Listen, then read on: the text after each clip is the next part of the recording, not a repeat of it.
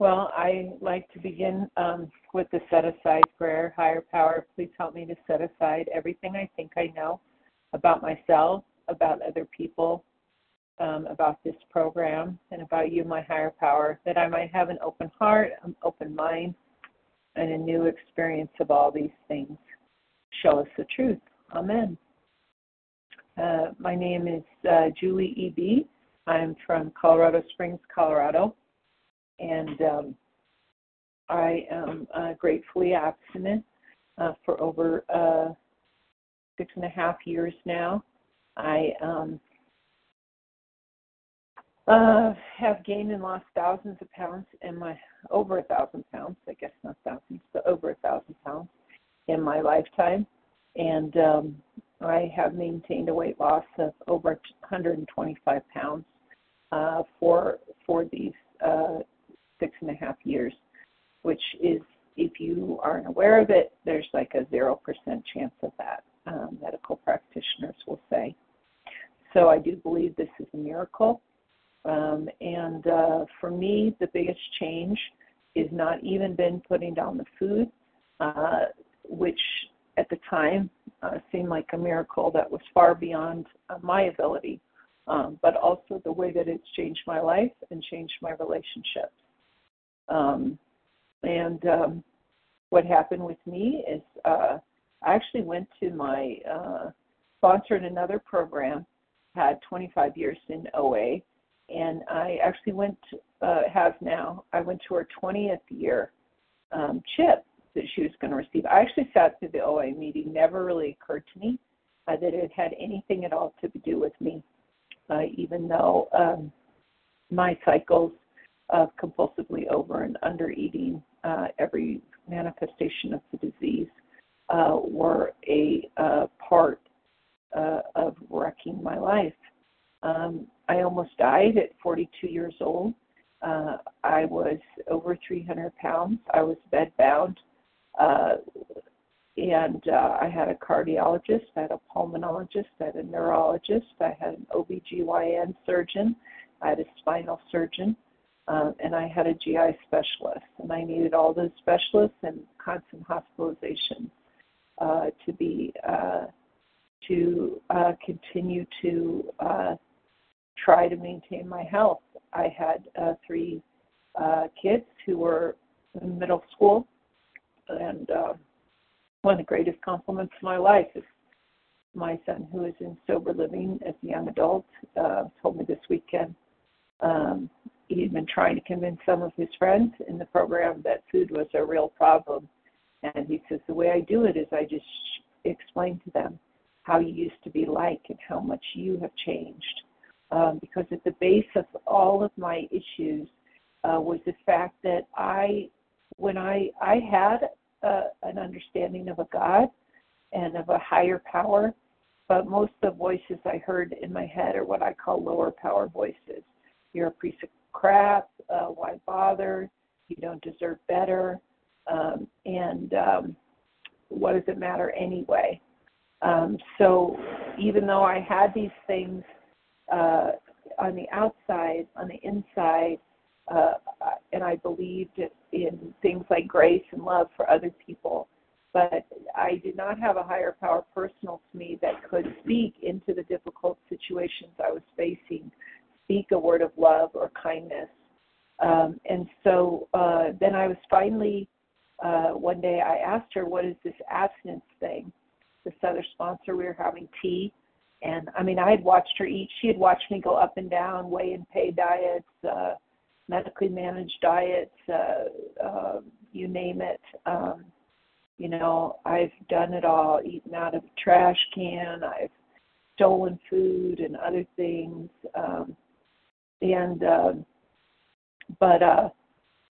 So anyway, I asked her about it and found out about abstinence, about a little bit about it. I started going to my local home meeting, and immediately there were other people that had done the things I had done. There's a great line in the preface to the big book of AA, which says, we hope that many of you may pause.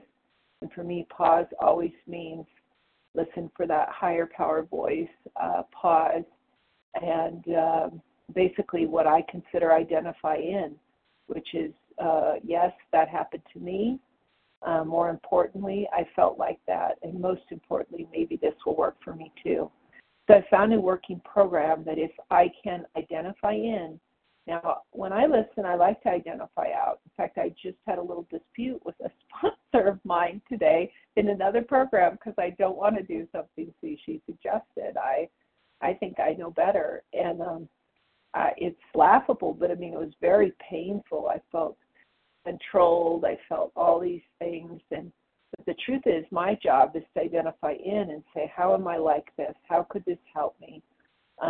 My job is to say, if I can say, hey, I did those things that Julie did, if I can say, I felt those feelings, and loneliness was the center of it all. Isolation was the center of it all. And I should have mentioned I'm on call at work. I was supposed to, 2 weeks ago, move to a day shift, but that got delayed, and my higher power has helped me. Well, actually, I was supposed to move in August, but that's just a week away. But I didn't really want to cancel this share, so this is my dinner hour. But anyway, I just, if I can identify that these things were the same as other people and that I felt like other people, loneliness, powerlessness, worthlessness, also anger, raging, terror, the bitter cycle over and over again. One of my big ones is just self-pity that I can move into and just think, for me. And the way I will usually say that is I'll say, oh, this is hard for me. This is hard for me. This is hard for me. Well, I know, but this is hard for me. And I never identify self-pity for someone else, but for myself, I can name that self-pity. And so I got a sponsor and started working the steps. The sponsor was still in the food and was very attentive. And so someone came in my meeting that was a participant in the phone meeting that is my home meeting, Vision for You, and told me that she would sponsor me, that I could listen to this meeting every day, and that there were special editions I could listen to, and that she would help me walk through what an abstinent food ingredient and behavior was. And for me, the major key for me was the whole idea that there were certain foods, if I eat some of them, I eat all of them. And so, I've maintained this abstinence list, which has, grown by a couple things, not shrunk, but the biggest thing for me was identifying some of my behaviors. For example, I'm not a person who can eat with my fingers. That's something that I did so many times, food to mouth, food to mouth, food to mouth. Just by adding eating with a fork, just by adding that I couldn't eat when I was upset.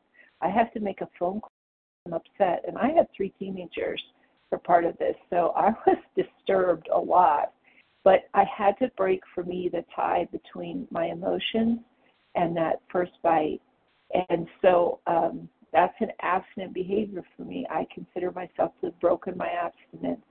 There were certain kinds of food that as I got quieter and quieter, my sponsor just asked me to be increasingly open to things that disturb me.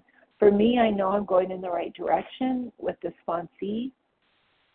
I now have many sponsees, grand sponsees, and great-grand sponsees, and so on and so forth, because of the miracles God did. And so this sponsor just led me through the big book, and I just practiced identifying in. I thought, what do I have to do with these old guys in the 30s?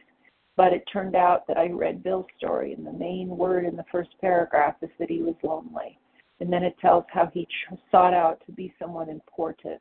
And it tells how he had these amazing characteristics of self-reliance that boomeranged and cut him to shreds. Because, see, I love to rely on myself, and I love to be important, and I tried to succeed. It just left me all alone. So every time that I can can carry forward and keep those abstinent foods, ingredients, and behaviors, I'm taking action against my disease. I really feel my real addiction is to not being able to live in reality, difficulty accepting reality. Serenity prayer, accept the things, wise acceptance so big, because I'm powerless over reality. I don't know if my kids will pick up their substances again. I have no power over that. I don't know if this job will go well. I'm powerless over that. And that powerlessness for me, it's either the best news of my day or the worst. You know, when I'm in the food, being powerless feels like the worst news in the day. When I see someone I love suffering, or when I create a mess in my life, that powerlessness is the absolute worst news of my day. But on the other hand, if my life is unmanageable and I work the first step backwards and I realize I'm powerless, then I don't have a bunch of jobs to do. I don't need to go around controlling. I don't need to go around pleasing. I don't need to go around fixing it all. I can trust that my higher power can work in and through this situation to make it better. So one of the lines in the big book, I think it's about on page 25 or 27, it says, I came to the point where there was no middle road solution. I could either continue on, and I love this, I could continue on as best I could, blotting out my consciousness of my intolerable situation. That's what I was doing with the food. I was blotting out my consciousness, and that's a word that's in other of our steps, that we increase our conscious contact with a higher power, with something beyond ourselves. And so I could continue on. I had a higher power speaking to me that was so gracious. I could keep on blotting out with food or shopping or escaping or raging or controlling or ignoring, withdrawing. I could keep blotting out my awakeness as best I could, or I could seek spiritual help if I was honest, open, and willing. And so that was a big thing for me. Wow, I could, and these things were as different as the Grand Canyon, far apart from each other. I could continue blotting out, but I was blotting out my awakeness to everything, to how gifted I am, to what a loving person I am, to how valuable I was, to how much service I could do for other people. So, and then I guess the most important piece of my spiritual awakening, as I kept going through the steps and learned all these things about myself, is that I came to the care and protection prayer. We read the steps all the time. It's in the big book right before the steps. It says, we ask for His, which they mean higher power, it's capitalized. We ask for our higher powers, care and protection with complete abandon. And I was looking up words. That was the method I was using going through the book. So I looked up care, the provision of everything I needed for my health, welfare, and maintenance of my condition. Well, I had looked for food to care about me and to provide these things for me. It wasn't doing it. I had looked to success for doing it. I had looked to my relationships for doing it. I had looked at all sorts of places. But we asked for God's care and protection. What if I asked my higher power? You know, I didn't feel like I really was cared for or protected. And then it said with complete abandon. And I knew that I had this light bulb moment as soon as I looked up the word complete, and it meant full. And so, you know, my spiritual awakening was, wow, I could finally be full. And I've done a presentation I call When Would I Be Full? Physical, emotional, and spiritual hunger. I was hungry all the time. I always thought it was about food, but I had other hunger inside. And here it was, and I could ask, I could inquire, and it said I could inquire with other people for my higher power to care and protect for me with complete, full abandon. And today I say full, not of the food, not of self-will, not of trying harder. I tried long and hard enough. but full of abandon. What does abandon mean? It means to let go completely, having run my course. 5-minute reminder. Thank you. So for me, running my course, I picture a toddler or a puppy. They just run and run and run until they just drop in place, exhausted. That's what it is for me. Every time I turn to self-will, I try harder. I run, and then I just collapse. So the question became, could I ask instead for a higher power to do this? And so as I continued going through the steps, I found a higher power. I found that what was driving me in life was this voice that I spoke to myself. And this voice that I spoke to myself was full of fear. It was full of anger, and it was full of shame. And so I'd say things to myself like, oh no, what's going to happen? I would say things to myself like, I can't believe they did that to me, always blaming other people and myself. There's another line in the big book that says,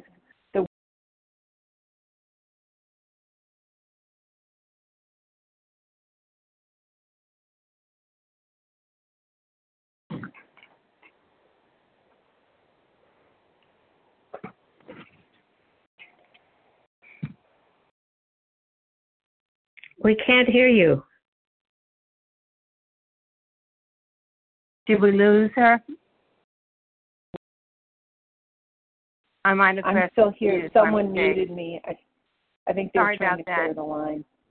Come on That's back. okay. I think someone was trying to clear the line. So anyway, what I was sharing is that I my lower power voice always spoke to me, terrorizing myself. I would terrorize myself. I'd be angry at myself and others, and I'd be full of shame. And it turns out in this 12-step process, those actually were the things keeping me bound.